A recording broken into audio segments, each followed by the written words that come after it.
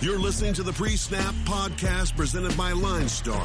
Insight and analysis from the minds of fantasy football experts. Fantasy football advice and strategy from two of the top minds in the game. It's time to lock it in and win.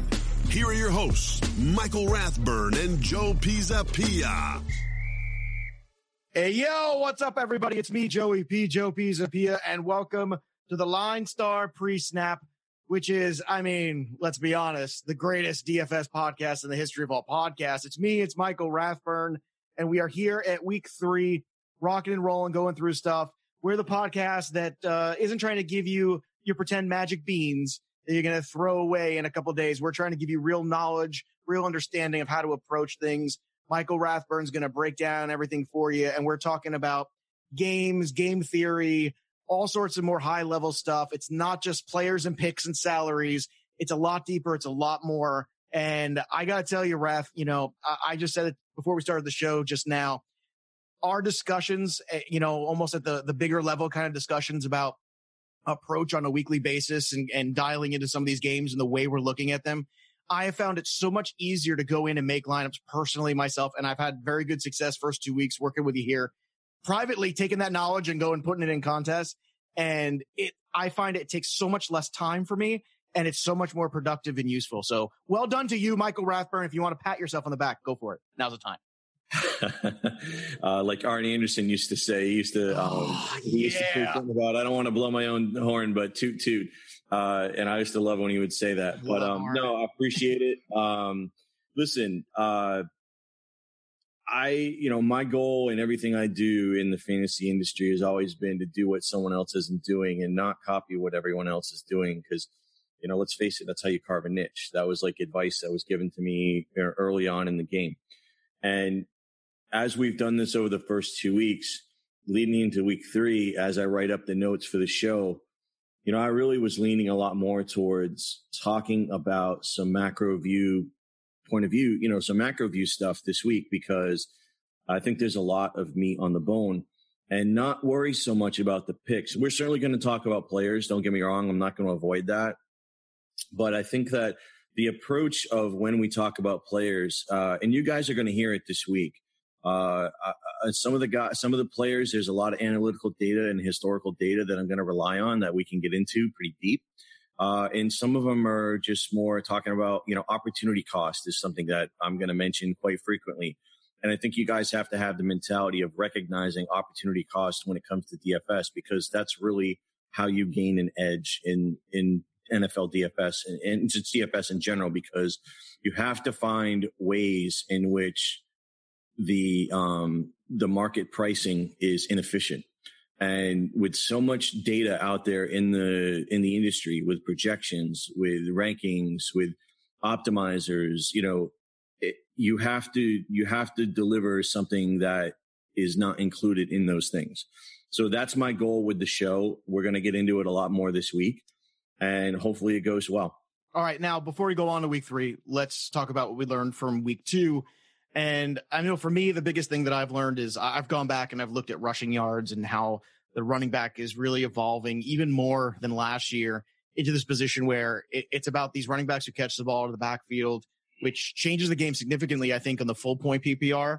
But generally speaking, you're seeing less and less of that turnaround, handing the ball off to the running back. And maybe it's because people just want to spread them out. Maybe it's because the style of game is just changing in the NFL. But from week 2, what did you learn, and how are we going to apply that this week? So when I was making lineups in week 2, the funny thing about it is I found myself having DraftKings, and I'm going to talk about DraftKings only because it's 1 point PPR. That's really where this whole discussion is leading. I'm finding myself with lineups of Chris Thompson, James White, Austin Eckler. Okay. And on the surface last week, that sounds a little bit crazy. And you think, wow, no bell cow running back. You're not paying up at running back. What's the deal? Why not? But I'm looking at value, and I'm looking at points per dollar, and I'm looking at who's hitting and who's not. And so just to backtrack a little bit, when we look at weeks 1 and weeks 2 in 2018 versus 2017, and we look at just raw total points at position, quarterback and wide receiver are almost up identically 30% from a year ago. Wow. That's huge. Okay. Wow. Running back is up about 10%. Tight end is pretty much flat. Defense is down 4%. So what that tells me is that the passing game is coming back. And there's a number of different reasons. The rule changes on defense. Quarterback situation is a lot better today than it was a year ago in terms of health. Offensive lines last year at this time, there was a lot of offensive lines that were in shambles. That's not so much the case this year. It's a good point. That's a very good point too. And I wrote an article about, so a year ago, I wrote an article almost to the opposite, where quarterback and running back scoring was down the first 2 weeks and running back and defense was up. Okay, so that's point number 1. Point number 2 is the explosion of the pass catching running back and the impact on full point PPR. Christian, look at what happened just with the Giants and the Cowboys last week. Saquon Barkley, Christian McCaffrey, Alvin Kamara. Okay, we're talking about running backs that are getting 10, 12 receptions a week. Also, the Chris Thompsons, the Austin Ecklers, the James Whites, those guys are becoming viable plays on a weekly basis. And even some guys like a Jalen Richard or a Buck Allen, when you start digging deeper, are becoming viable in this landscape. So the point is that at this point, we've been looking at, Alvin Kamara and Todd Gurley. And last week, a lot of people were doing everything they could to force both players in cash lineups or GPP lineups, along with James Conner. And the problem with that is Alvin Kamara didn't pay off. Right. So what I think you want to look at is... See, I had the pivot. I tried not to give both of them. What I did was I used Melvin Gordon. There you go. Gurley, and then, yeah, absolutely. And that's what worked for me so well. And that was the whole point. My thought process is I looked at my lineups last week and go, all right, I'm going to need both of these guys. Yes. I'm spending a lot of money on both of these. And, one of the things you mentioned about this productivity, and I want to ask this question, because quarterback and wide receiver has ticked up 30%, in your mind, does that make them, should you be paying less for these guys because there's more of them, or you should be paying more for those guys in the sense of you've got to really be above board just to keep pace? Yeah. So because that's the argument I have all the time in the Black Book with people about stuff. It's like, well, we've got a ton of, no matter what sport it is I'm writing about, they say, well, but it's such a great position, or offense is up right now. I'm like, offense is up. And that means, what you should be doing, you should be making sure that you've got it, because if you don't, you could fall so woefully behind. And I'm curious, do you see it the same way in DFS here in NFL? So what I'm seeing currently is I haven't dug into the wide receiver part as much as I did the running back this week, and we can probably look at that next week. But the running backs just stuck out so great. Is, to me, it feels like the mid-tier wide receiver landscape is a hell of a lot more relevant right now than it's ever been. And so that, to me, oftentimes the very cheap wide receivers really don't pay off. Right. And people go chasing the Keelan Coles in week 1, the Dante Pettis in week 2. And oftentimes, we told you, stay away from Pettis. We said it. Yeah. So oftentimes the super chalk cheap wide receiver is something that you just don't want to play in that pool. It's very hard to get off of, but we're already seeing it in so far through 2 weeks. It's not where you want to go. And in season long, I was telling everybody, I was like, look, even more to the point of why you go running back heavy early is because the depth this year in the mid-tier wide receivers is so much better than I've seen it in recent memory that you can make it up. And you can take that logic. And this is why, some people get intimidated by DFS sometimes, and you shouldn't, because the same logic applies here, which is you can find these guys. And, we're talking about a Nunwell last week, and even though he didn't have a touchdown, he was good. I want to keep pushing with a couple of the other points too. We'll stay on running back, and then I want to come back to the defense discussion too. But you also have the stud running back so far underperforming. David Johnson, bad quarterback situation there. Ezekiel Elliott, line issues, but also no passing game. Therefore, it makes it a little bit harder for them to really, figure that all out. We'll see what happens when they travel to Seattle. Fournette's dealing with an injury. Kareem Hunt so far has been, taking a back seat to Patrick Mahomes. Four running backs that were going in the first round in season long. Right, all four, and all four are somewhere around $8K ish. Right. Well, now the prices are starting to drop. So until we see a change in performance, it's going to be tough to do. Now the studs, there's a lot of studs that aren't hitting it, but also the injuries are mounting, and you've got Lev Bell that's holding out, Fournette with an injury, Cook with an injury, Ajayi with an injury, Mixon's out for a couple of weeks. McCoy, Freeman, Geis, Michelle. I mean, these are all players that were drafted in the first 4 rounds. Say 2 months ago before guys got hurt. Okay. The landscape of the running back position is changing greatly in that a lot of backups are now in starting positions. Not everybody is going to be James Conner. There's only so many James Connors to go around. Okay. And we may have one this week in Latavius Murray, but look at these backup running backs. And oftentimes while they may be cheaper in price, they're also not producing at the rate that the starters were. So that's the thing, is that, when we look at the running backs in week 2, the running backs so far that have hit for 3 times value on DraftKings this year, okay, in both weeks is 6. Wow. Chris Thompson, James White, Buck Allen, Phillip Lindsay, Melvin Gordon, Saquon Barkley. Wow. Okay. I know it's small sample size, but it's not. And it's also matchup related to, right. related to, when you have, like this week, I'm sure we'll talk about it, but when you have Kamara going up against the Falcons, who typically just are atrocious against running backs who catch the ball in the backfield for the last 2 years, that's going to change. How the first couple of weeks stretch out in terms of data has a lot to do with matchup. And, maybe it's not till, when do you feel you get into a season where the data is really good? Is it 4 weeks? Is it 5? I think once we get through 4 weeks. Yeah. See, that's what I always feel like. First month of the season is when you can really sit back. Cause like the Giants look good as a pass defense right now, but I have a lot of inclination to say they're going to get their doors blown off this weekend against Houston. Just because, they haven't really been tested all that much either. It's all about who you played. Yep. Exactly. So one more thing before we get out of this first segment here. I know you wanted to make a defensive note as well. So let's bang that out and then we'll move on. When we go back and look at this list, let's say a year ago, a lot of the same names are on the list week 1, week 2, a year ago, like White, Thompson, Gordon, Gurley, it's, DFS is a completely different ball game because we're playing for 1 week and it's all based on matchup and salary, and it's all based on value. And so there is going to be a lot of variance from week to week on the players just based on opportunity.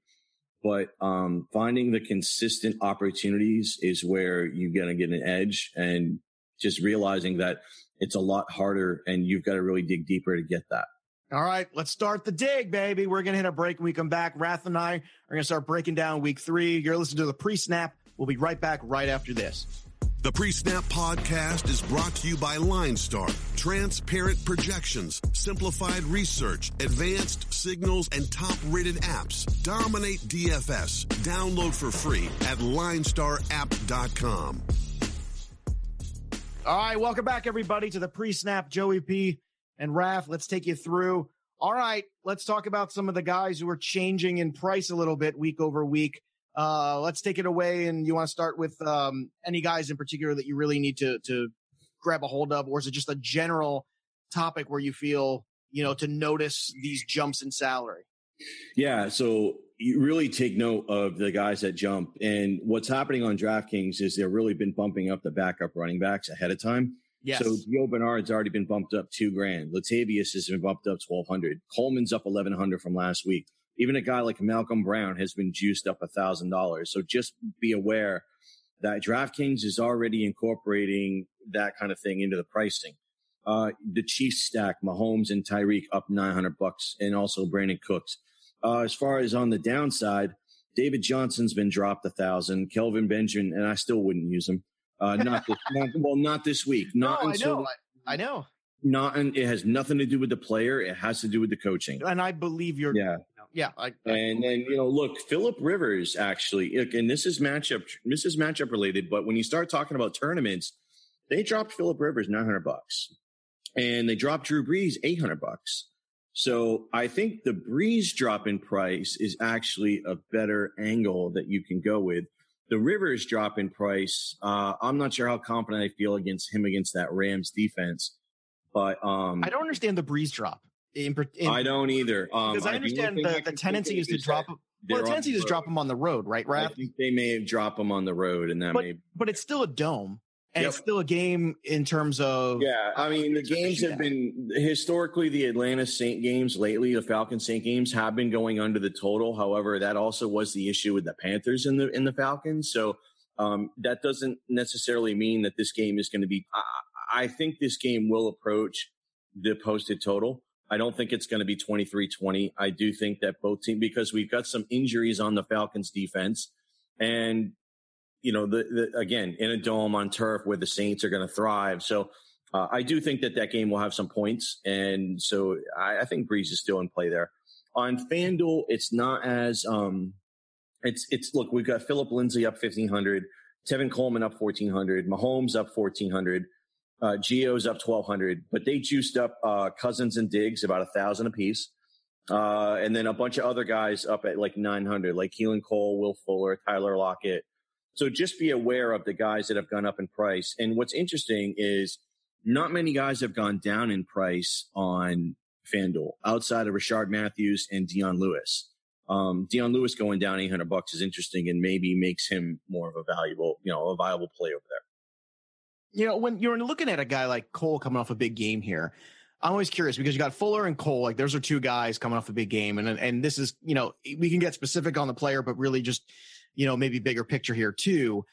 Sometimes there's something to, a player being on a roll. I mean, we've seen Fuller so far with Watson he's just a touchdown machine. I mean, it's crazy. It's an amazing thing to watch. It's the perfect scenario for him because Hopkins is around. But, do you put any stock into the guys who are on a roll or in a groove with a player, with a quarterback? When you have a Cole coming off a big game, do you roll that over even with a price jump, or with a guy like Fuller where the track record's starting to mount up and he's giving you wide receiver one numbers, but he's still below cost?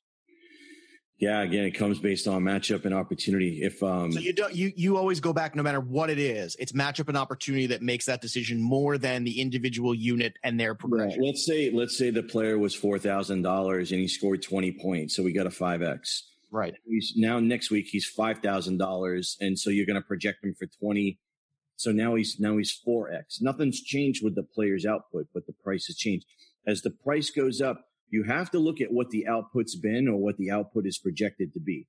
If the matchup's bad and the output's going to go down and the price went up, then it's somebody that you want to get away from. But if the output is still going to be the same or go up and you're still at that multiplier where it makes sense, then you can continue to roll with that player.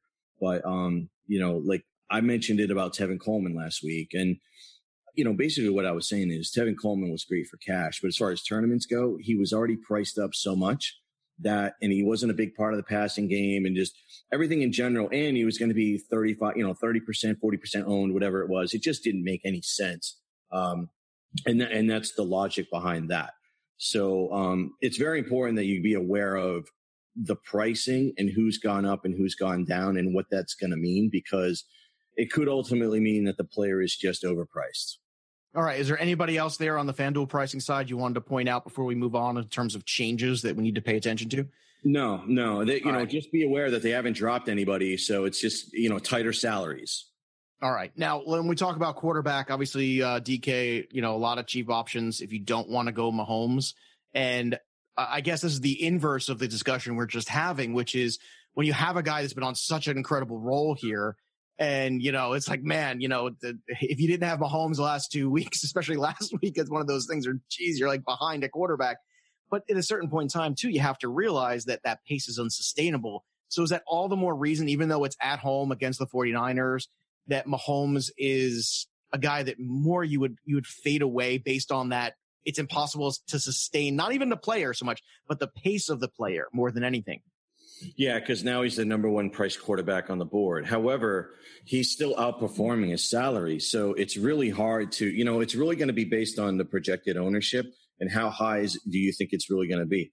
I mean, look, it's very hard to go against playing Pat Mahomes in cash at this point, unless and there's several different ways that you can play cash games.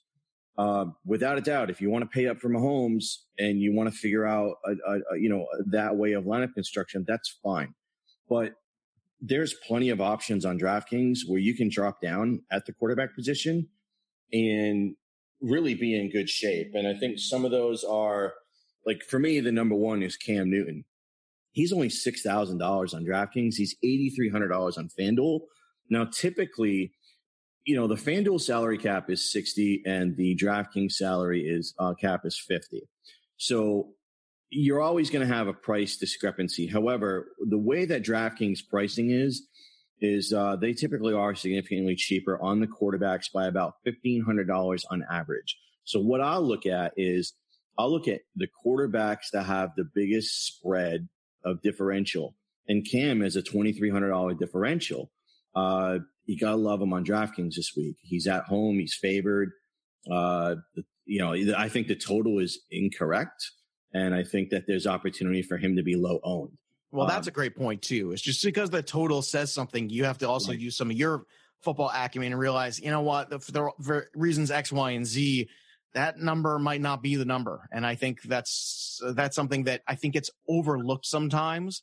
A lot of times, the biggest number is the biggest number for a reason, but sometimes you got to go deeper and realize where there's potential for that number to either go over or under, depending on what else is going on, especially with injuries too. Yep. I mean, and let's talk about some of those right now, because Dalvin Cook is looking less and less likely as we sit here. Now, even if he does play, I mean, a guy like Latavius Murray certainly gets bumped out. Ajayi, the same thing. Corey Clement, that ownership might go very big. We know Bernard's going to be a part of it. Now, those are three guys here with opportunities and prices that are going to help you build lineups.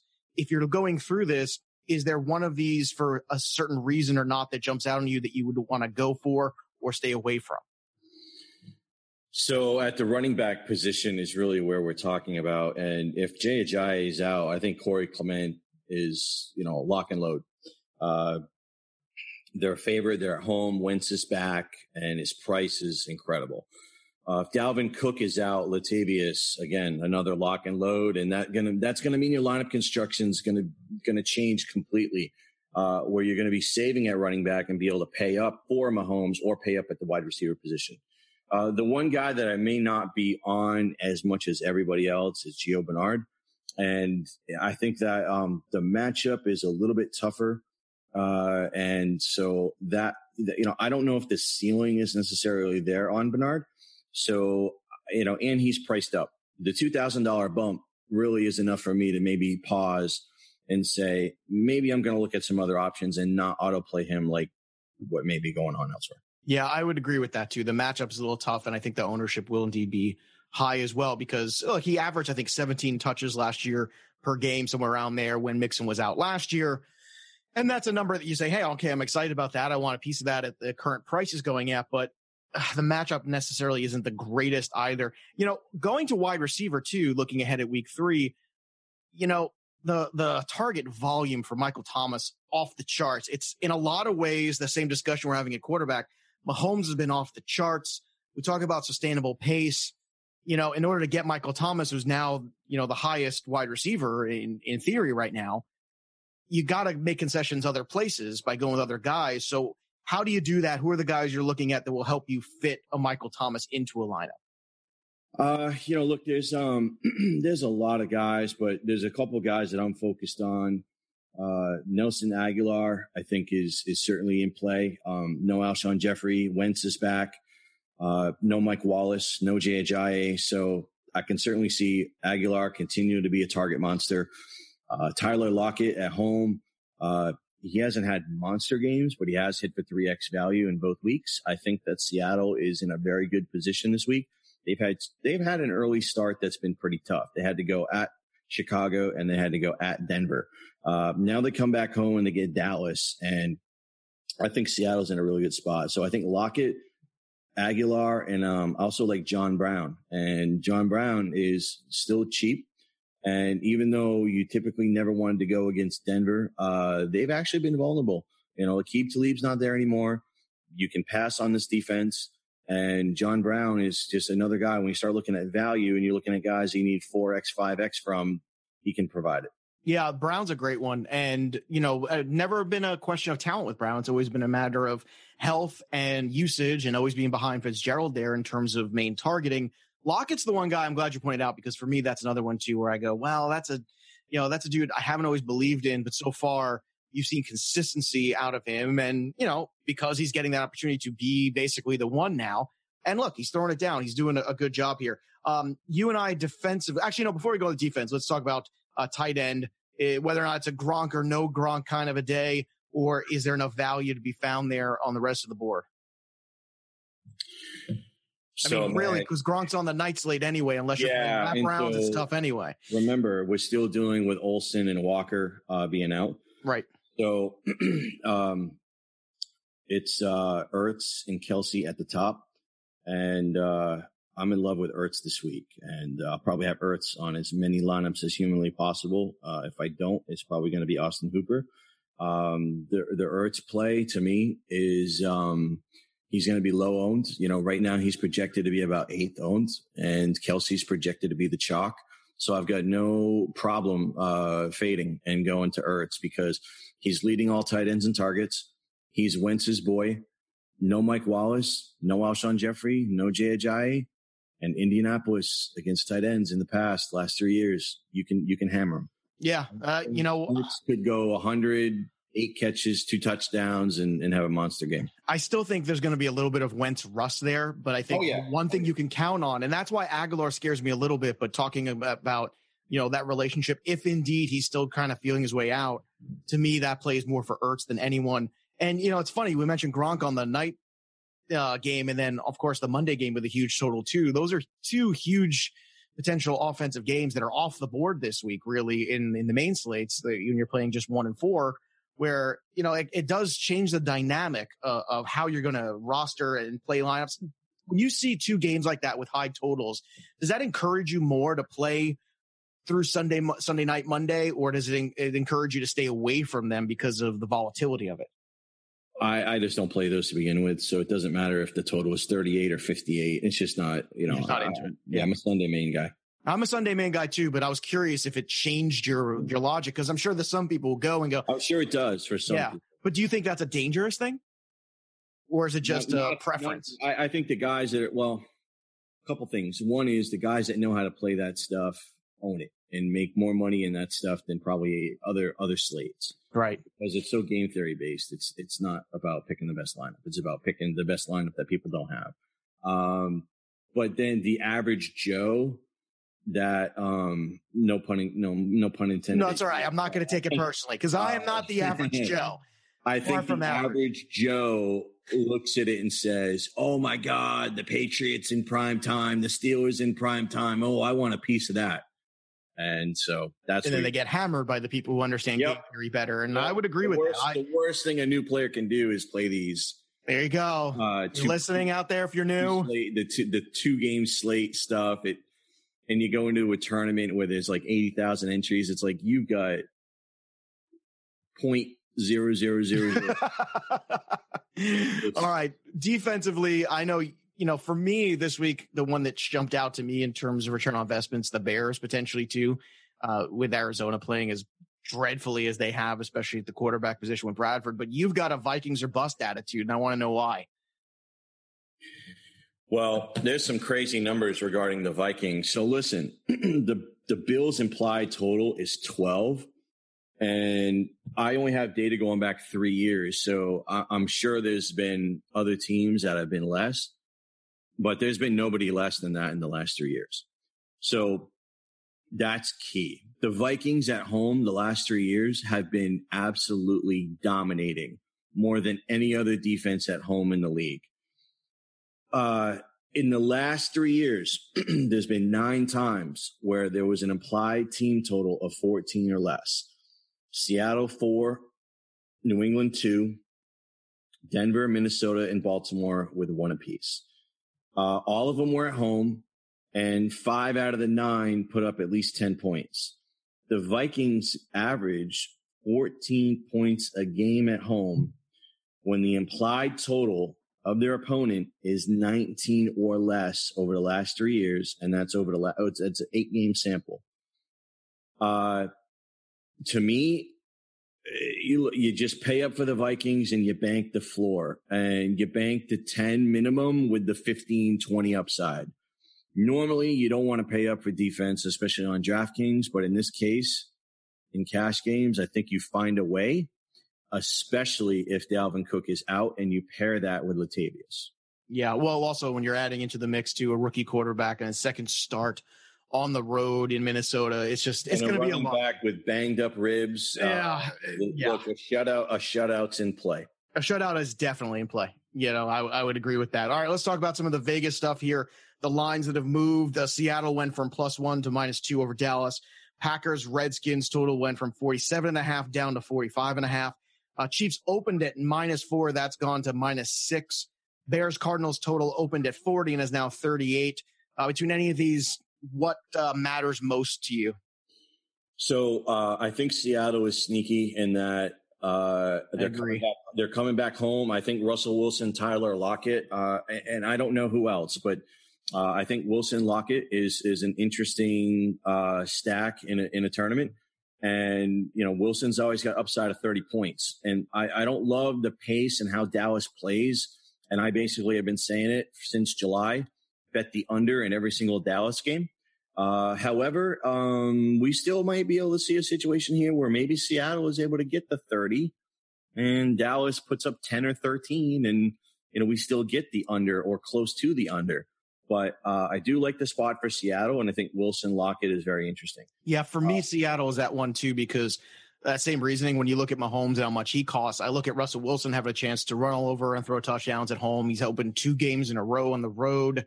And to me, it's a good situation if you're going to pair a quarterback and a wide receiver that allows you flexibility to do other things in your lineup, that if you're going to pay up for Kamara or going to pay up for some of those other guys, it's a very good floor of points from a duo where you've locked it in. And it's funny to me, that Lockett actually didn't jump more in salary after 2 very consistent weeks, but we'll see after this week if it does make that jump. Yeah, I think he's gone up moderately because he's had moderate games. He didn't have an explosion game. It's funny though, but moderate consistency impresses me so much. Like, remember the years, like 3 years now ago, where Decker was like 14 points every week? Yeah. Like, that was one of those guys. Michael Thomas, when he was a rookie. Right. That's another one where, give me the guys that are just every week going to get double digits. And that's Thomas was $6,000 every week and hit value every single week. Yeah. And there ain't nothing wrong with that. The biggest totals, as we mentioned, with the Lions, Pats, Bucs, Steelers, that's going to get as much focus because of where they are in the slate in terms of Sunday night, Monday night. But Kansas City, San Francisco, New Orleans, Atlanta, 2 huge games. Are you going in hard on both of these, or you like one more than the other, Raph? I don't know if I'm going in hard, and I know it's hard to sit there and say fade Kansas City. I don't necessarily say I'm fading Kansas City, but I think I might be fading San Francisco. They don't have the offensive weapons that these other teams have had to put up the points on KC, and I'm not sure that that's where there's value, and I think those players could be overowned. New Orleans, Atlanta. Again, high total. Do you think that even though Kansas City's defense has been a sieve basically for in the secondary, I'm not disagreeing with you. I'm just curious because I think when you have to pick a lane, and I'm picking the lane that I'm probably not going to be on many as San Francisco 49ers. Well, I do agree with you in terms of dynamic offense. They still leave a lot to be desired. There's no DeAndre Hopkins over there. You know what I mean? Like there's no big time offensive player that you get excited about, which I get. But does it even fade you off guys like Kittle being useful in a tight end position? I don't have any 49ers written up at all this week. All right. Continue on then. I wanted to press you on that because I'm sure a lot of people are going to look at KC's secondary and go, well, there's opportunity. But you make a great point, Raph, which is opportunity is one thing. Having the players to cash in on that opportunity is another. Yeah. I don't know where the ball's going. So it looks like it's going to certain players and then it didn't. So the whole point of this is that the second and the fourth highest total games are not in the slate. So there's going to be over concentration on Kansas City, San Francisco, and New Orleans, Atlanta.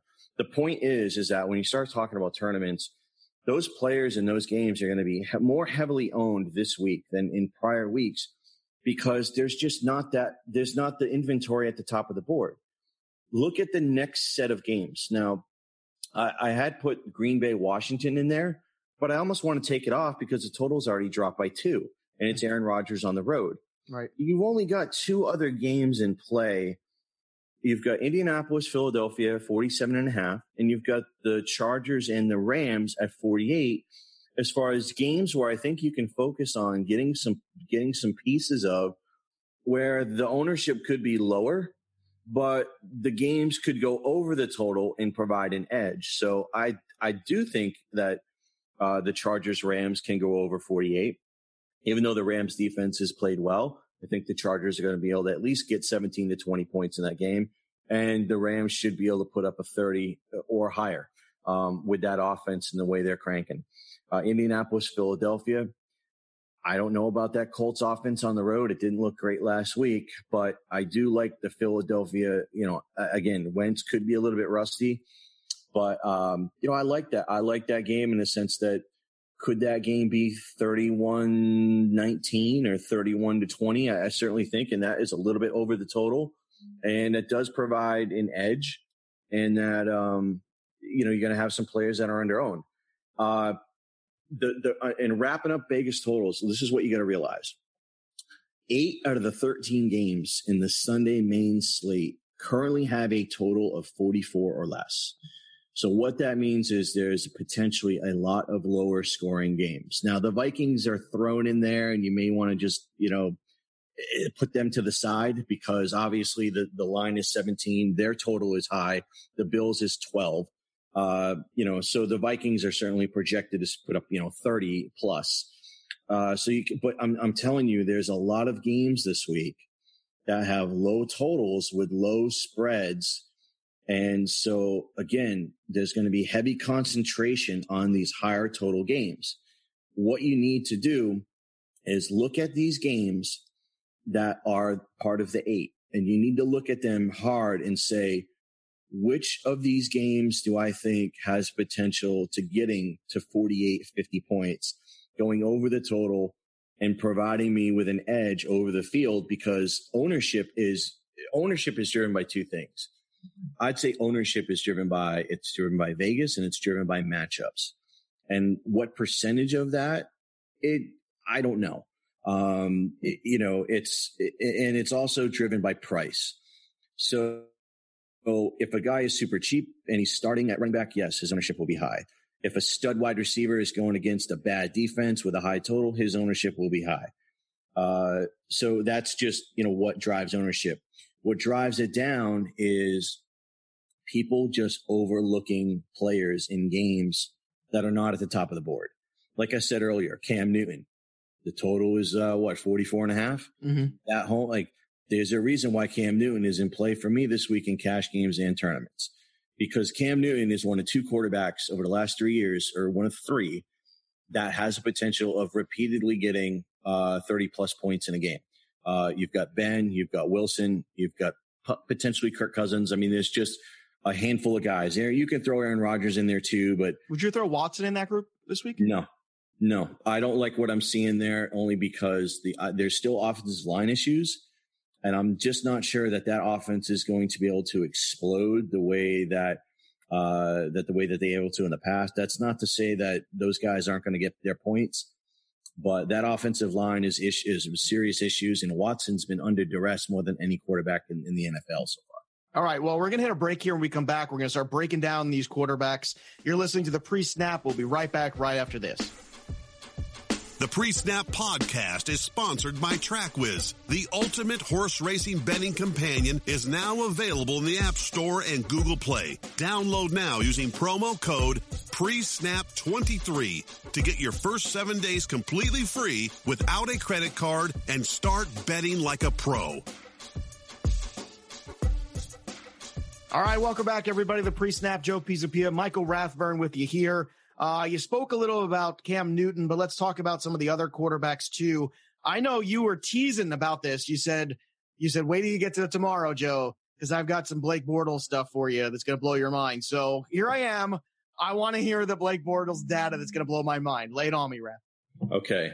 Well, Should I be sitting down? Because I am. Well, it's pretty interesting. And look, right. It's a lot of context, but I'm also going to throw in a little bit of a disclaimer. However, I want to get this out there. So Blake Bortles is at home against Tennessee. He's 5,600 on DraftKings.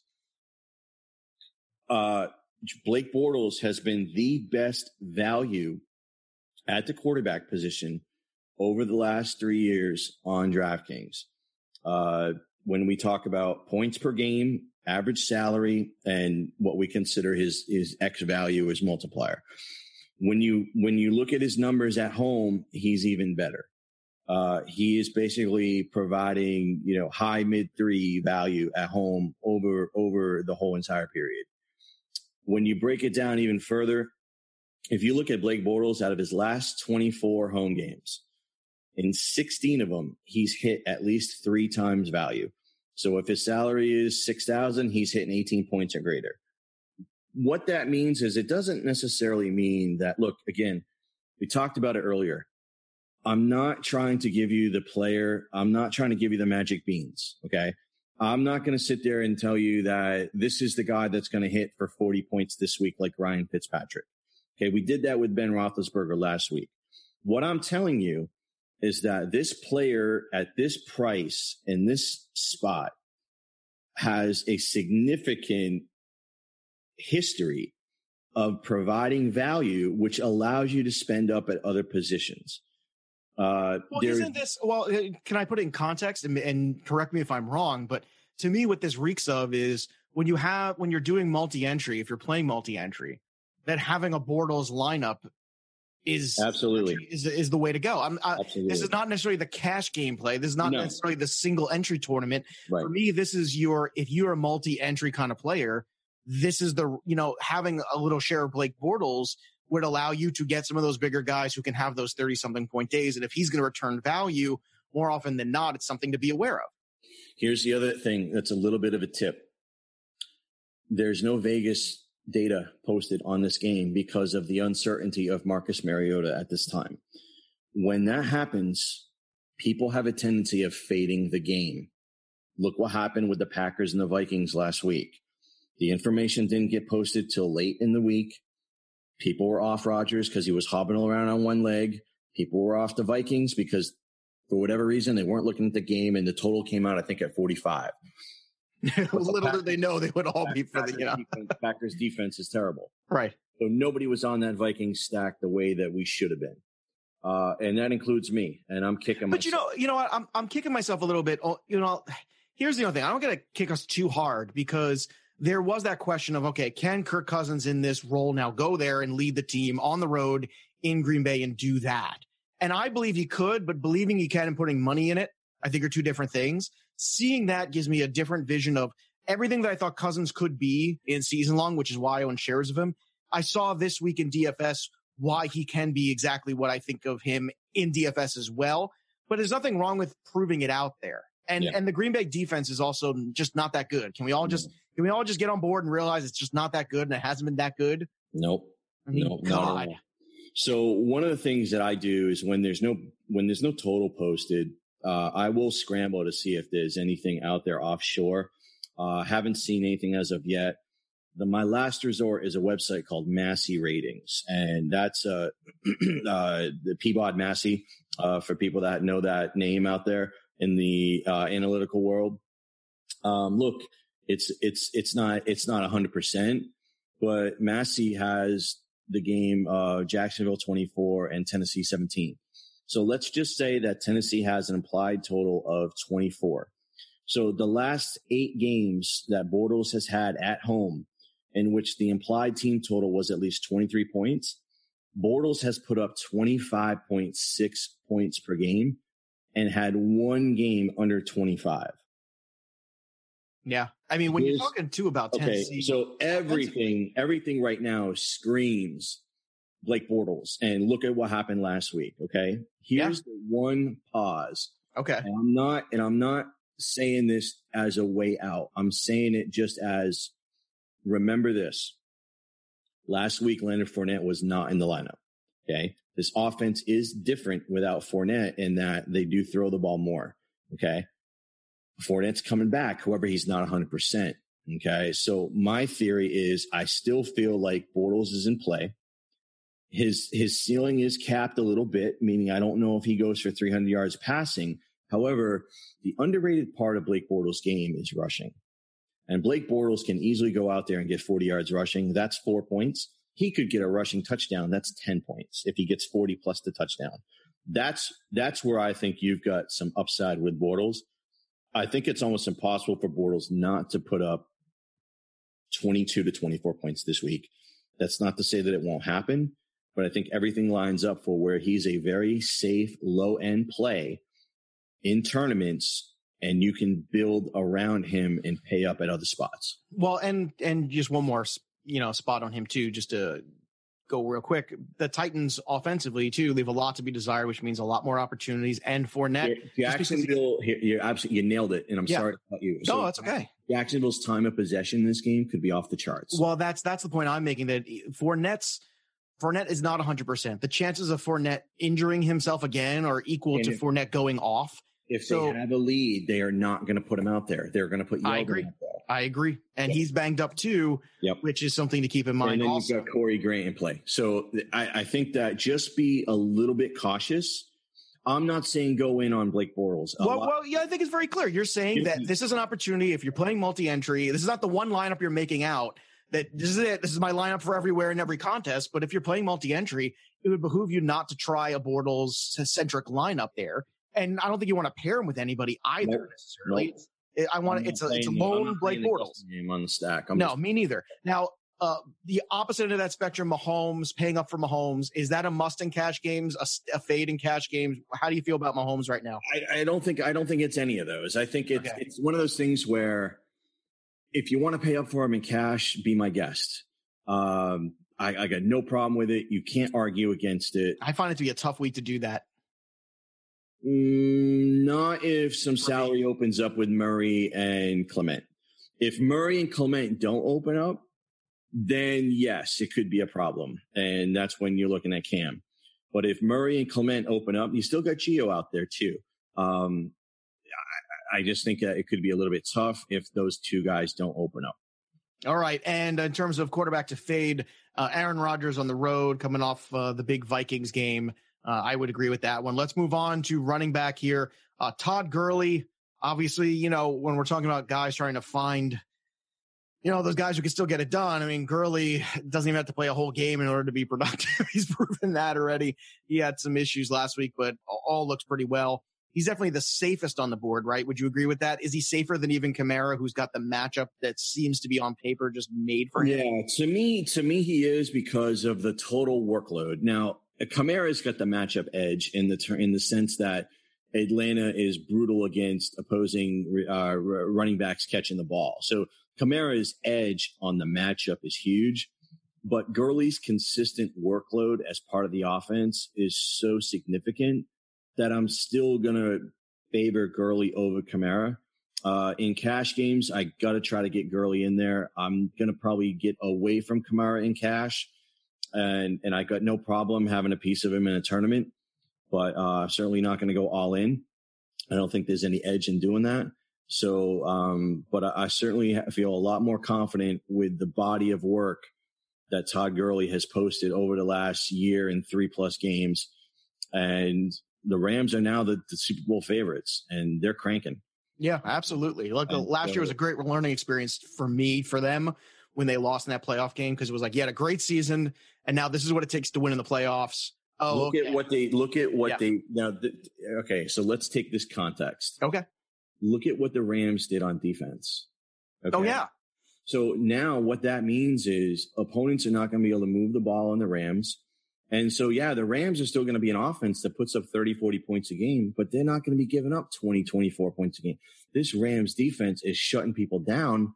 Now they played the Raiders and the Cardinals, but still, this defense is loaded. Well, and the Chargers defense without the Bosa in the pass rush is not quite the same either. Yeah, to me, I think it was a bigger. Let me tell you, I thought it would be a loss after watching these first 2 weeks. I didn't realize how much of a loss it would be. But look, they bounced back last week. Obviously, it was Buffalo, but still, I think there's opportunity here still where, this defense is not quite as good as we thought it was without Bosa. I think the Chargers could be in a tough spot this week. I agree with that 100%. All right, Chris Thompson's another guy we talked about. Consistency. You look at target volume last week was huge. Do you think in this kind of a week against Green Bay that this is a game that flows right into his wheelhouse? Here's the thing: you can't even really look at this thing as a matchup play because Alex Smith is not throwing the ball. When has he ever really been able to throw the ball down? This guy's got a negative ADOT. I don't even know what ADOT means. I just all I know is it's negative. He's not throwing the ball down the field. They're running Peterson and they're dumping it to Thompson. If Thompson is healthy, look, his price has gone up. I mean, he's now $6,300. This is not the $4,000, $5,000 cheap Chris Thompson. So you got to take that into consideration. But this guy is a bankable 20 to 25 points a game because he gets the volume. He hits the 3-point bonus for the 100 yards. 8 catches for 100 yards is like 21. Yeah. That's 21 right there. I know. Even if it's 10, let's 10 for 90, whatever. That's still 20. Like this guy's banking 20 points every single week. And you know what? On the other side too, we talked about Corey Clement, another guy that if Ajayi's out, can certainly give you all-purpose yards, give you some receptions. He's gonna carry the ball probably 15 times in that offense, especially in that first game back for Wentz. That could be the perfect storm for Clement too, if Ajayi is completely out of that game, because they're probably going to lean on running game a little bit more than even usual in Wentz's return. We talked about Gio. I don't want to talk about him anymore. Let's talk about Kenyon Drake, who's got a matchup against Oakland, who is the lowest rated rushing defense so far. I don't feel like enough people are discussing this. What are your thoughts on Drake this week? I'm not a huge Drake fan, but I rode him last year at the end of the year when he was he was the only one there, so it didn't matter. Gore's banged up. It looks like Drake is going to be in line for a big workload this week, and he's cheap and he's under-owned, and no one's talking about him. And he'll be a guy that I could plug in my flex or RB2, and I'm going to be building lineups around Kenyon Drake this week. Yeah, I've been doing the same thing, and that's before we even got here today to do the show because I'm just looking at it. And Drake's one of these guys, too, that doesn't have to touch the ball 20 times because he does that out of explosiveness that he can really break one off there. We talked about fading Ezekiel Elliott, obviously Cook with the injury, and DJ with the bad quarterback situation as well. We're going to hit a break when we come back. We're going to talk about the wide receivers, the tight ends, the Ds, and put a button on this one. You're listening to the Pre-Snap with Joe and Rath. We'll be right back right after this. The Pre-Snap podcast is sponsored by Line Star. Dominate DFS with the world's only patented lineup optimizer. Visit linestarapp.com now and start your free trial. All right, everybody, welcome back. It's time to plow through here and go through, and let's start at wide receiver with the man of a million targets.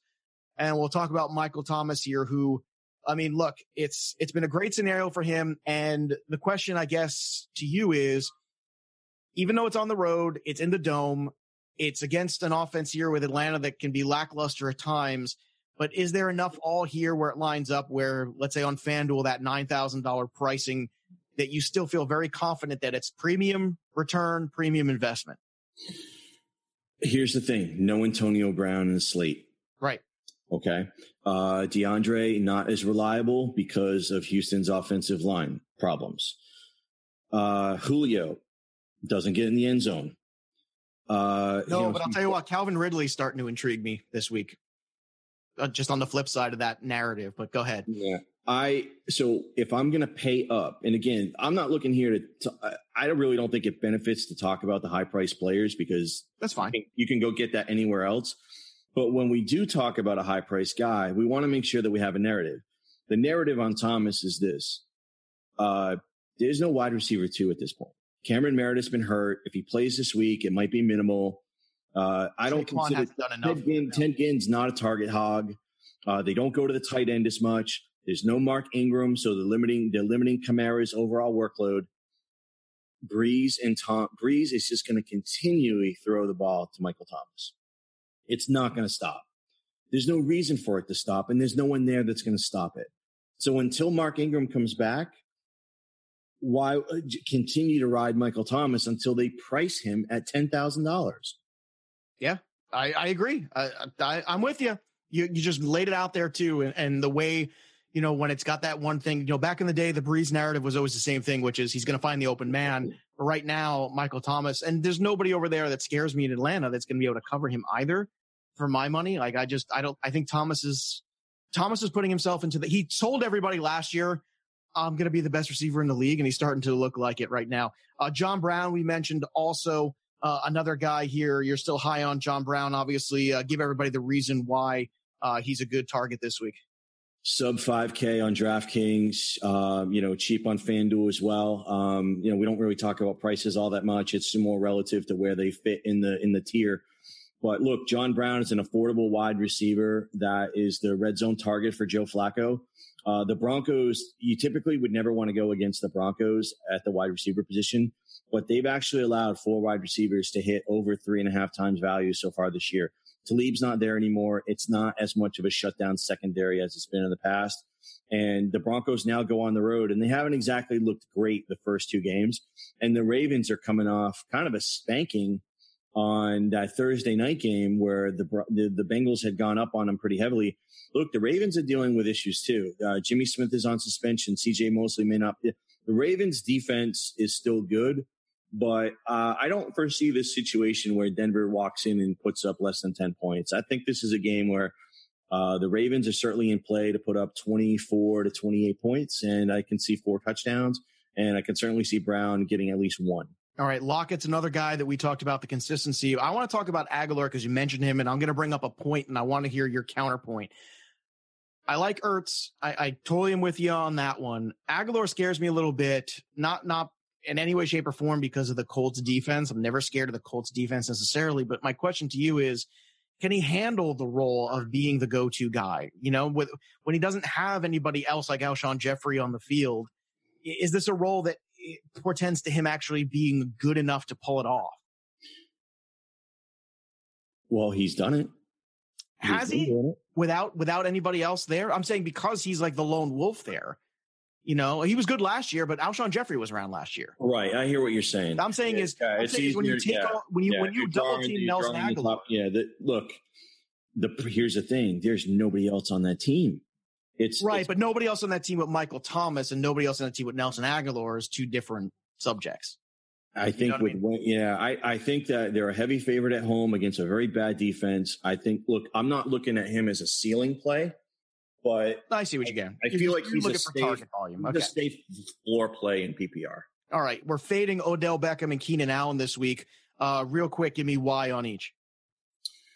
Odell Beckham, because of all the problems that we saw on Monday night. It has nothing to do with Beckham as a player and as a talent, but the Giants offensive line and the poor quarterback play. I just, is there an opportunity for Beckham to put up 120 yards and 2 touchdowns?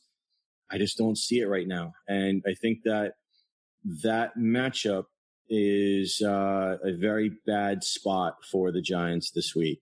Yeah, I agree. Going on the road against the Texans defense that didn't really show up last week. I think that Houston gets right this week. And Keenan Allen against that Rams defense with Mike Williams emerging. I'm not looking at having any piece of Keenan Allen this week. All right, over in the tight ends here, Zach Ertz, we talked about liking him for obvious reasons. That makes a lot of sense. Explain to me the Hooper one, because that's one that – is that just a matter of price or is that a matter of game theory here? It's price. He's cheap. And look, when you start swimming in the cheap tight end pool, it's rough because oftentimes you don't hit. But the narrative with Hooper is that he's got 3 red zone targets. He had a touchdown last week. Ryan was going to him in that game. They're at home. They're favored. It's a high projected total. And if I'm going to drop down and almost say, quote unquote, punt the position, at least I want a guy that I know is going to be able to give me a touchdown. And if this is a game where I feel that Atlanta's going to score at least 4 touchdowns, then I would think that Hooper would get at least 1. All right. Fair enough there. All right. Continuing on there. Let's talk about the defenses here. We talked about Minnesota for the obvious reasons.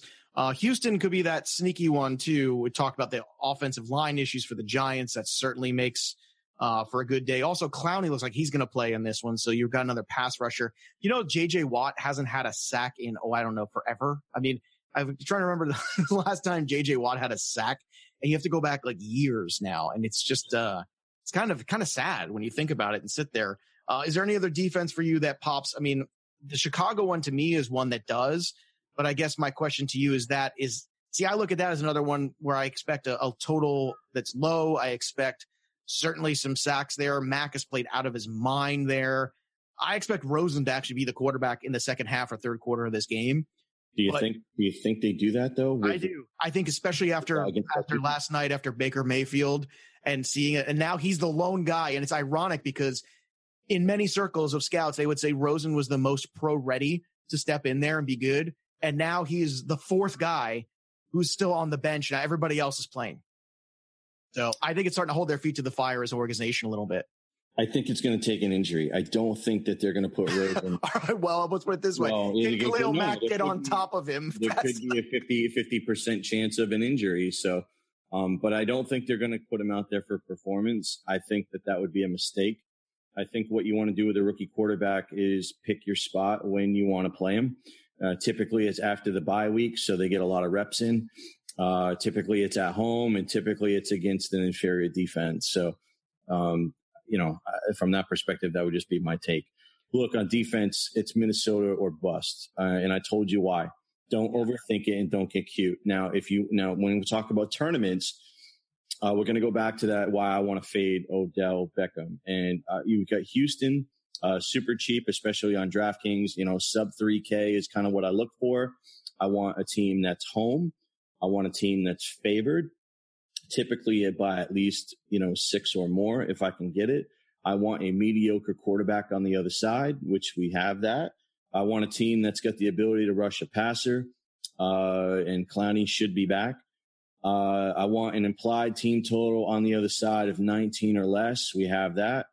And I want a total on the game that is hopefully 45, 44 or less, and we have that. So when you look at all of those things as far as criteria for why a defense is a solid play, we've got them, and they're projected as fourth highest owned. So right now this week, the Vikings are the top king dog this week. Then the Bears and the Jags are kind of tier 2. Mm-hmm. And then there's a big drop off, and the Texans are leading that third tier. They should be pretty, under owned for the most part. And I think you're going to get an edge. And I think a lot of people got burned on them last week. Obviously, I did as well. So a lot of people may not want to go back to them, but well, ironically, the Bears are actually $100 cheaper than the Texans over on the FanDuel side. So that's just something. That's a very good point, and I would grab. And the Bears are also $600 less than the Vikings. So just for perspective on that. Yep. No, it's certainly a way to get on a game that would have lower ownership and give you an edge.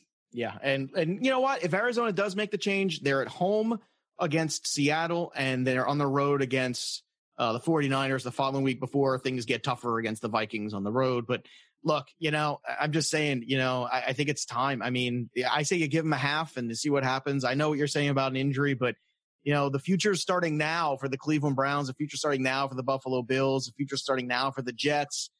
Hell, come on, Arizona. I mean, you've got David Johnson. You've got arguably the best player on any of those teams, without a doubt. And he's going to waste, and fantasy owners are just miserable. I can't imagine how miserable I'd be if I was a DJ owner in season long, but I'm not. But my God, the misery level is high. That's for sure. But hopefully your level will be very, very much higher in terms of your satisfaction this week in football after listening to our program here. If you can't get enough of us or enough of Line Star app, make sure you go over and check out Ryan Humphrey's Week 3 DFS write-up over there as well. He's got great stuff on cash games and GPP picks. So check that out over on the Line Star app and the website. You can also follow him at Nitro DFS. You can follow us on Twitter as well at Joe Pisapia17, at Fantasy Wrath. For everybody here at Line Star, that'll do it for the pre-snap. Now it's time to set, down, win. Thanks for listening to the Pre-Snap Podcast with Michael Rathburn and Joe Pisapia on the Line Star Podcast Network. Have a question? Need more advice? Join the conversation at linestarapp.com, and we'll see you back here next week. Good luck.